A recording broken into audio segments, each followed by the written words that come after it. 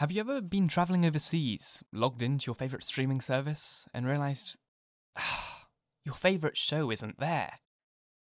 Different countries have different streaming rights, so just because you can watch Breaking Bad at home doesn't mean you can watch it overseas. Well, with Surfshark, you can. Surfshark is the VPN that I use every single day.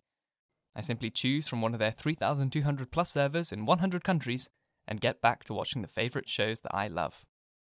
Use the link in the description or the episode notes to get Surfshark VPN today for as little as $2.30 per month on a 2-year plan, and get back to watching the shows that you love. Have you ever received a call or text from a number that you don't know saying that a package you ordered hasn't been delivered because they need just a little bit more information from you? You don't remember ordering a package, and then start wondering how this scammer got your number. Well, anytime you go online and accept cookies or buy anything online, websites can keep your data and sell it to data brokers who create a digital ID of you. They can sell this digital ID to the highest bidder, and lo and behold, a bunch of scammers get a ton of information about you that you never agreed to give them. Well, with Ecogni, this is no longer an issue.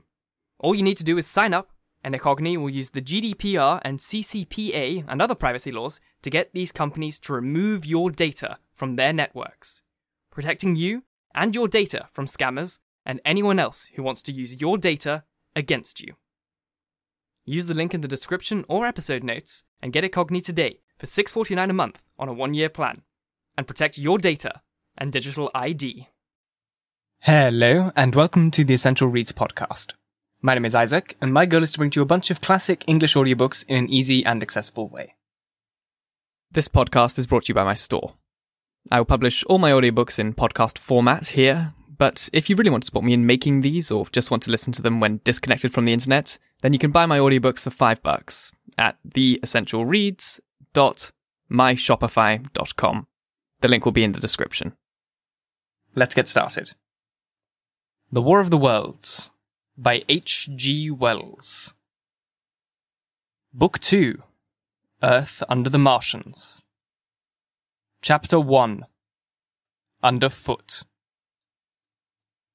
In the first book, I've wanted so much from my own adventures to tell of the experiences of my brother that all through the last 2 chapters, I and the curate have been lurking in the empty house at Halliford, whither we fled to escape the black smoke. There, I will resume. We stopped there all Sunday night, and the next day, the day of panic, in a little island of daylight, cut off by the black smoke from the rest of the world.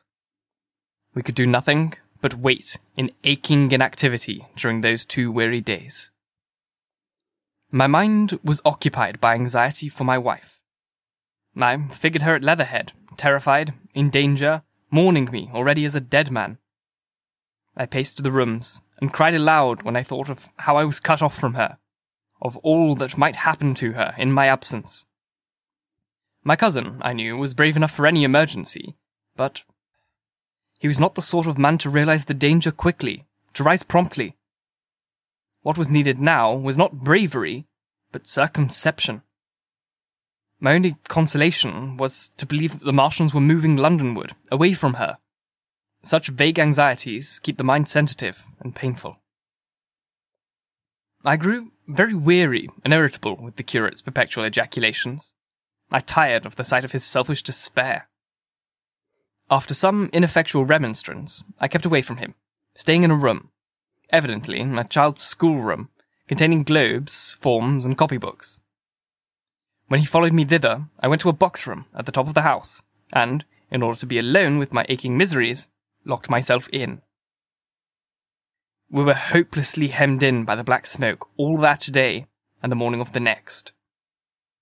There were signs of people in the next house on Sunday evening, a face at the window, and moving lights, and later, the slamming of a door. But I do not know who these people were, nor what became of them. We saw nothing of them next day. The black smoke drifted slowly riverward all through Monday morning, creeping nearer and nearer to us, driving at last along the roadway outside the house that hid us. A Martian came across the fields about midday, laying the stuff with a jet of superheated steam that hissed against the walls, smashed all the windows it touched, and scalded the curate's hands as he fled out of the front room. When at last we crept across the sodden rooms and looked out again, the country northward was as though a black snowstorm had passed over it. Looking across the river, we were astonished to see an unaccountable redness mingling with the black of the scorched meadow. For a time, we did not see how this change affected our position, save that we were relieved of our fear of the black smoke. But later I perceived that we were no longer hemmed in, that now we might get away. As soon as I realized that the way of escape was open, my dream of action returned. The curate was lethargic, unreasonable. "We are safe here," he repeated. "Safe here." I resolved to leave him. Would that I had. Wiser now for the artilleryman's teachings, I sought out food and drink. I found oil and rags for my burns. I also took a hat and a flannel shirt that I found in one of the bedrooms. When it was clear to him that I meant to go alone, had reconciled myself to going alone, he suddenly roused himself to come. And all being quiet throughout the afternoon, we started about 5 o'clock, as I should judge, along the blackened road to Sunbury. In Sunbury, and at intervals along the road, were dead bodies lying in contorted attitudes. Horses, as well as men. Overturned carts and luggage, all covered thickly with black dust. That pool of cindery powder made me think what I had read of the destruction of Pompeii. We got to Hampton Court without misadventure, our minds full of strange and unfamiliar appearances, and at Hampton Court, our eyes were relieved to find a patch of green that had escaped the suffocating drift. We went through Bushley Park, with its deer going to and fro under the chestnuts, and some men and women hurrying in the distance towards Hampton, and so we came to Twickenham. These were the first people we saw. Away across the road, the woods beyond Ham and Petersham were still afire. Twickenham was uninjured by either heat ray or black smoke, and there were more people about here, though none could give us news. For the most part, they were like ourselves, taking advantage of a lull to shift their quarters. I have an impression that many of the houses were still occupied by scared inhabitants, too frightened even for flight. Here too, the evidence of a hasty rout was abundant along the road. I remember most vividly 3 smashed bicycles in a heap, pounded into the road by the wheels of subsequent carts. We crossed Richmond Bridge about 8:30. We hurried across the exposed bridge, of course, but I noticed floating down the stream a number of red masses, some many feet across. I do not know what these were. There was no time for scrutiny, and I put a more horrible interpretation on them than they deserved. Here again, on the Surrey side, were black dust that had once been smoke, and dead bodies. A heap near the approach to the station, but we had no glimpse of the Martians until we were some way towards Barnes. We saw, in the blackened distance, a group of 3 people running down a side street towards the river, but otherwise it seemed deserted. Up the hill, Richmond town was burning briskly. Outside the town of Richmond, there was no trace of the black smoke. Then suddenly, as we approached Kew, came a number of people running, and the upper works of a Martian fighting machine loomed in sight over the housetops, not 100 yards away from us. We stood, aghast at our danger, and had the Martian looked down, we must immediately have perished. We were so terrified that we dared not go on, but turned aside and hid in a shed in a garden. There, the curate crouched, weeping silently, and refused to stir again. But my fixed idea of reaching Leatherhead would not let me rest, and, in the twilight, I ventured out again. I went through a shrubbery, and along a passage beside a big house standing on its own grounds, and so emerged upon the road towards Kew. The curate I left in the shed, but he came hurrying after me. That second start was the most foolhardy thing I ever did. For it was manifest the Martians were about us. No sooner had the curate overtaken me than we saw either the fighting machine we had seen before or another, far away across the meadows in the direction of Kew Lodge. 4 or 5 little black figures hurried before it across the green-grey of the field, and in a moment it was evident this Martian pursued them. In 3 strides he was among them, and they ran radiating from his feet in all directions. He used no heat ray to destroy them, but picked them up one by one. Apparently, he tossed them into the great metallic carrier, which projected behind him, much as a workman's basket hangs over his shoulder. It was the first time I realized that the Martians might have another purpose than destruction with defeated humanity.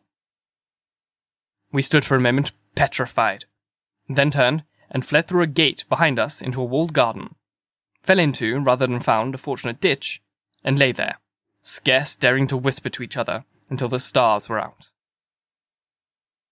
I suppose it was nearly 11 o'clock before we had gathered courage to start again, no longer venturing into the road, but sneaking along hedgerows and through the plantations, and watching keenly through the darkness, he on the right and I on the left, for the Martians, who seemed to be all about us. In one place, we blundered upon a scorched and black area, now cooling and asham, and a number of scattered dead bodies of men, burnt horribly about their heads and trunks, but with their legs and boots mostly intact, and of dead horses, 50 feet perhaps behind the line, 4 ripped guns, and smashed gun carriages. Sheen, it seemed, had escaped destruction, but the place was silent and deserted. Here we happened on no dead, though the night was too dark for us to see into the side roads of the place. In Sheen, my only companion suddenly complained of faintness and thirst, and we decided to try one of the houses. The first house we entered, after a little difficulty with the window, was a small semi-detached villa, and I found nothing eatable left in the place but some mouldy cheese. There was, however, water to drink, and I took a hatchet, which promised to be useful in our next housebreaking. We then crossed to a place where the road turns towards Mortlake.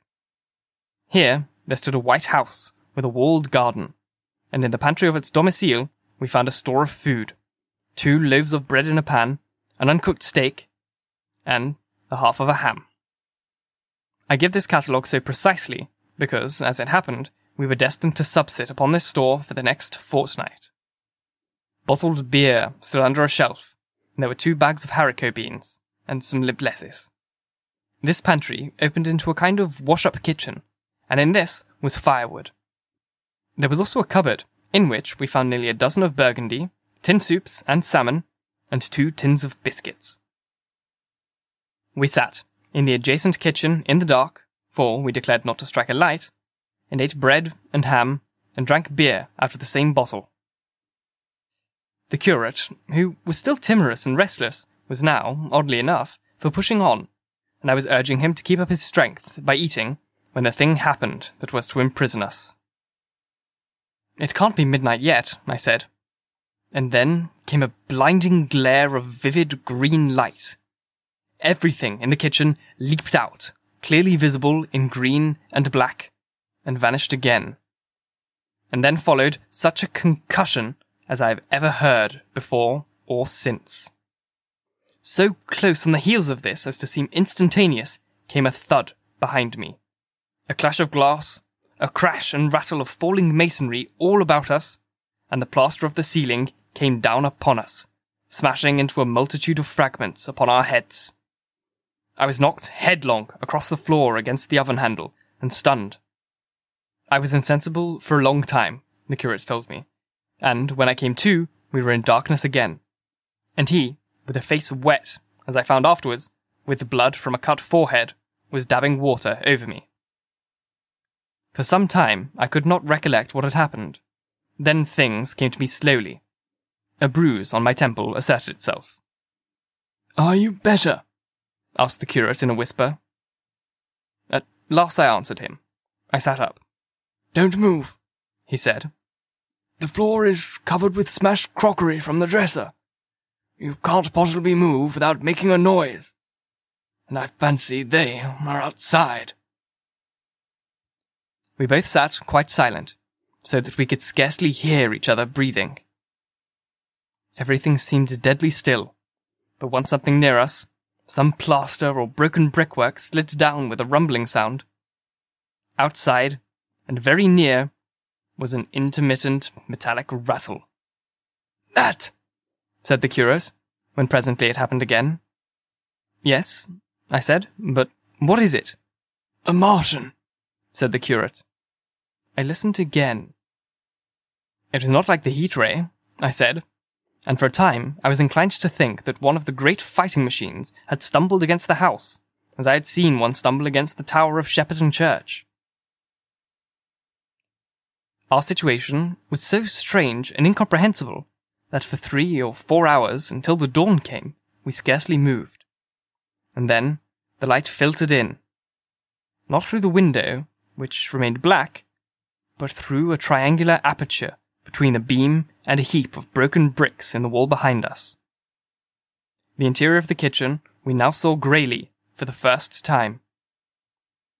The window had been burst in by a mass of garden mould, which flowed over the table upon which we had been sitting and lay about our feet. Outside, the soil was banked high against the house. At the top of the window frame, we could see an uprooted drain pipe. The floor was littered with smashed hardware. The end of the kitchen, towards the house, was broken into, and since the daylight shone in there, it was evident the greater part of the house had collapsed. Contrastingly vivid with this ruin was the neat dresser, stained in the fashion pale green, and with a number of copper and tin vessels below it. The wallpaper, imitating blue and white tiles, and a couple of coloured supplements fluttering from the wall above the kitchen range. As the dawn grew clearer, we saw through the gap in the wall the body of a Martian, standing sentinel, I suppose, over the still glowing cylinder. At the sight of that, we crawled as circumspectly as possible out of the twilight of the kitchen into the darkness of the scullery. Abruptly, the right interpretation dawned upon my mind. "The 5th cylinder," I whispered. "The 5th shot from Mars has struck this house and buried us under the ruins." For a time, the curate was silent. And then he whispered, "God have mercy upon us." Then I heard him presently whispering to himself. Save for that sound, we lay quite still in the scullery. I, for my part, scarce dared to breathe, and sat with my eyes fixed on the faint light of the kitchen door. I could just see the curate's face, a dim, oval shape, and his collar and cuffs. Outside, there began a metallic hammering, then a violent hooting, and then again, after a quiet interval, a hissing, like the hissing of an engine. These noises, for the most part problematical, continued intermittently, and seemed, if anything, to increase in number as time wore on. Presently, a measured thudding and a vibration that made everything about us quiver, and the vessels in the pantry ring and shift, began and continued. Once the light was eclipsed, and the ghostly kitchen doorway became absolutely dark. For many hours we must have crouched there, silent and shivering, until our tired attention failed. At last, I found myself awake, and very hungry. I am inclined to believe we must have spent the greater portion of a day before that awakening. My hunger was at a stride so inconsistent that it moved me to action. I told the curate I was going to seek for food, and felt my way towards the pantry. He made no answer, but so soon as I began eating, the faint noise I made stirred him up, and I heard him crawling after me. Thank you so very much for listening. If you enjoyed, please like, comment, share, all that jazz. And if you really enjoyed, do subscribe, because there's more to come. And if you're listening on podcast format, please leave a review. 5 stars preferred, but leave whatever you want. It would really mean a lot to me, and it would help me get this in front of as many people as possible. So if you could, please do that. If you really want to support me, go to my Patreon. You can support me for whatever. you like, and it'll mean that your name will get put into all of the description boxes. It'll get put on YouTube, Spotify, wherever podcasts are found, and onto my YouTube channel, and it will really help me out. So if you'd do that, that would be great. Once again, thank you for listening. And until next time, bye-bye.